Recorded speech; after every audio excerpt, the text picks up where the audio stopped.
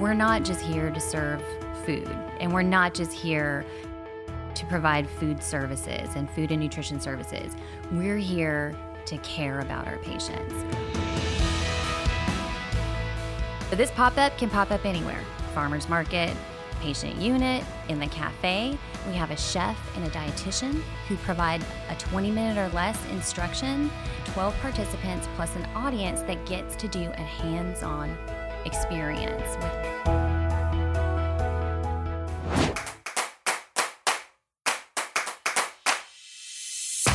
Welcome to Compass One Connections, our new podcast series designed specifically to help inform, educate, and inspire our Compass One associates just like you. So wherever you are, relax for the next few minutes as we get you connected. This is Compass One Connections. Hello, everyone. We appreciate you joining us right here on our Compass One Connections podcast. I am your host, Tommy Kane.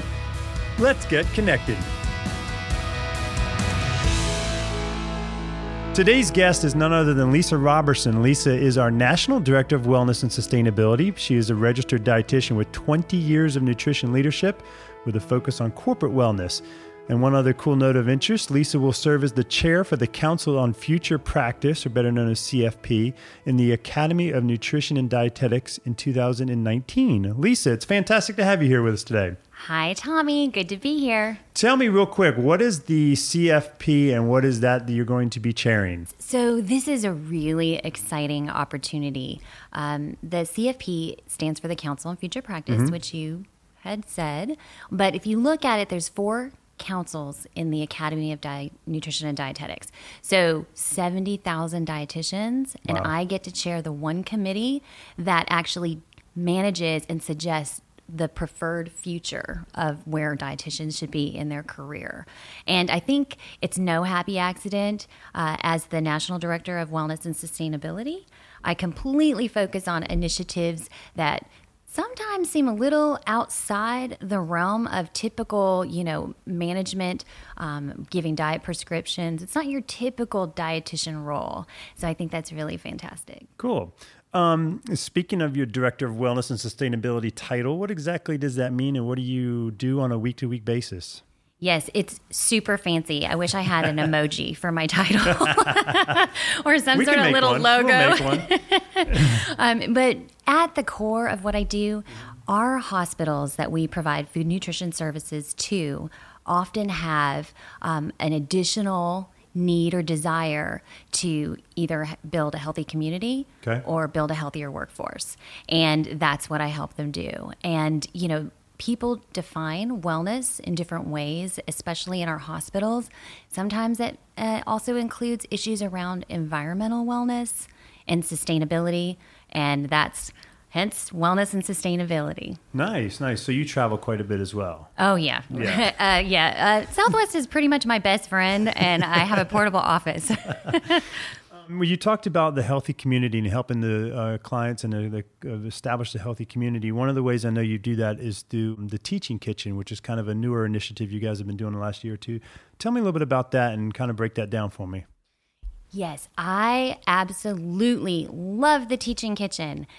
It's one of the greatest things ever, in my opinion, as far as engaging community, engaging staff, engaging patients to think about healthier eating and to actually make behavior changes when they go home. Okay. So we have a couple of different models, but what we really have been using and what's been a real success in our hospitals is the pop-up Teaching Kitchen. Yep. And so this pop-up can pop up anywhere. Farmers market, patient unit, in the cafe.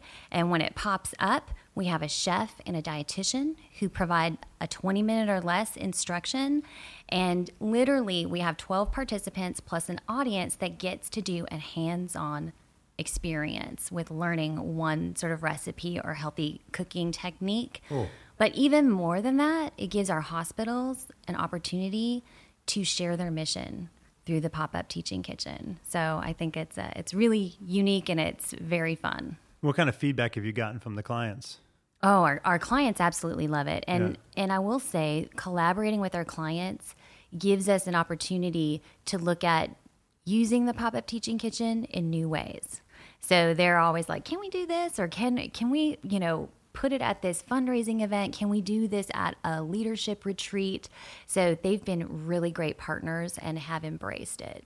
Yeah, I've actually seen the pop up quite a few times in some videos, and it's the physical details to it are quite cool. It looks like it makes it look like a little kitchen, and it kind of gets everybody really involved. It's not just a standalone thing. It kind of is all very interactive. It's cool. You mentioned earlier about sustainability.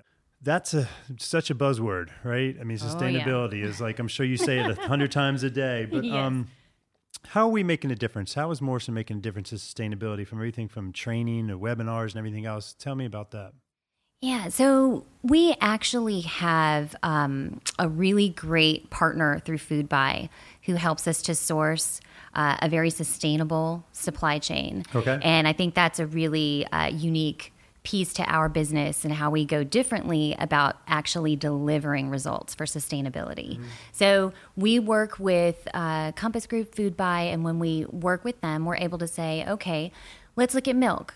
We want to remove the growth hormones from milk. We only want to source milk that has no growth hormones or yogurt that has no growth hormones. Okay. And so we are able to do that, make that transition across all the hospitals that use our purchasing platform. And then we have marketing to support. So that's, on the one hand, how sustainability just happens automatically in our hospitals.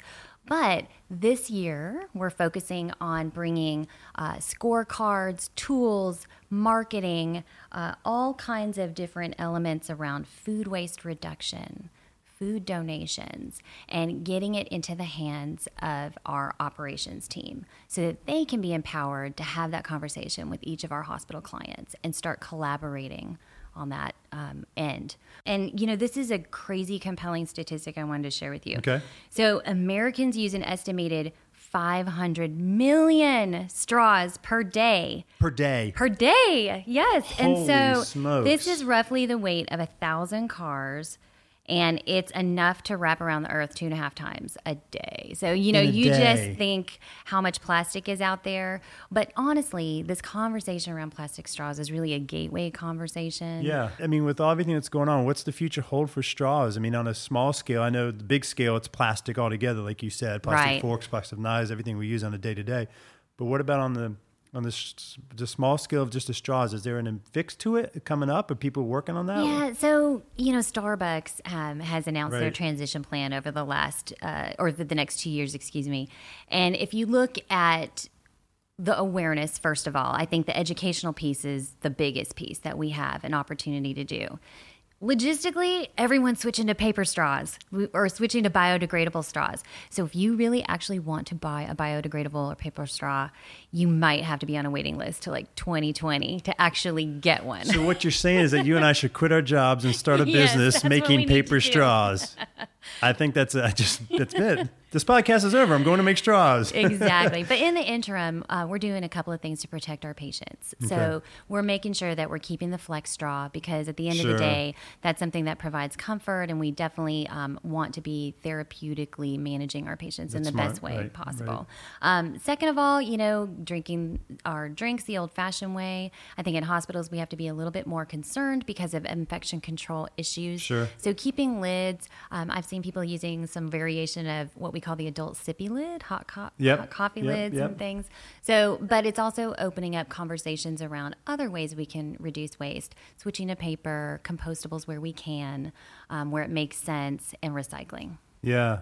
Yeah, it's such a topic, which I think is wonderful because I'm all about the ocean and all about that stuff. And I just, when you see the facts and the figures, just what you just told me, 500 million pounds, a million straws a day. Yes. Mm-hmm. That's mind-boggling to say the least. With everything that you do, Lisa, from wellness and sustainability, can you summarize why it's so important? What, at the end of the day, I mean, I know it's such a, keeping patients healthy and helping the environment and all that kind of stuff. But why are we doing everything that we're doing from a Morrison standpoint? Why are we doing it? Yeah. So, when I think about Morrison Healthcare, and as you mentioned, I've been with Morrison for quite some time. Yeah. I've been in this field for quite some time. And really, what it says about our organization is that we're not just here to serve food. And we're not just here to provide food services and food and nutrition services. We're here to care about our patients. Yeah. We care about our employees and their well-being. We care about the environment and the planet. And if we're going to be here and we're going to provide the services, if we're going to be best in class, then we're going to make sure that it's not without a purpose-driven meaning behind it, and that we are doing all the things that really make a difference to healthcare and just to our communities. Yeah. From a personal standpoint, that's got to be a very rewarding part of your job. As much as you travel and much as you have a remote office or whatever, but knowing that you're making a difference every day is pretty rewarding, I imagine. Absolutely. Yeah. Love my job. There you go. So thank you for being here today. But before I let you go, we put everybody that comes on the Compass One Connections podcast on the hot seat so that we get to know Lisa Robertson as a little bit better as a person. So I'm just going to ask you a few fun questions right off the top of your head. We're going to do it for 60 seconds, and you have to be honest. Uh-oh. So here we go. All right. Favorite type of food to eat? Oh, truffle fries. I'm sorry, wellness people, but it's a sometimes food. I don't think you're going to get much argument from anybody. Give me one thing that's on your bucket list. Bucket list? Yeah. Glacier Bay in Alaska. Best concert you've ever attended? Oh, this is rough. I attend so many concerts. Sam Hunt was my recent one. It was pretty fun. There you go. Favorite holiday? Big old tie here. I love Christmas, but I love Thanksgiving more because my family from California comes out to see me. Good answer. Dark chocolate or milk chocolate? Dark chocolate is always the right answer, Tommy. I know, because it's healthier. You know? I know. Yeah. How to put it out there. I got a fun question for you. Can you name one of the 7 dwarfs? Sleepy? Nice one. Good yeah, job. That's me right there. Give me one thing about you that would surprise people to know about you. Oh, I'm a scuba diver. There you go. Right in the nick of time. time. Right on the nick of time. Lisa, thank you so much for being with us today, and thank you for all you do for Morrison Healthcare. Thanks, Tommy. Appreciate it.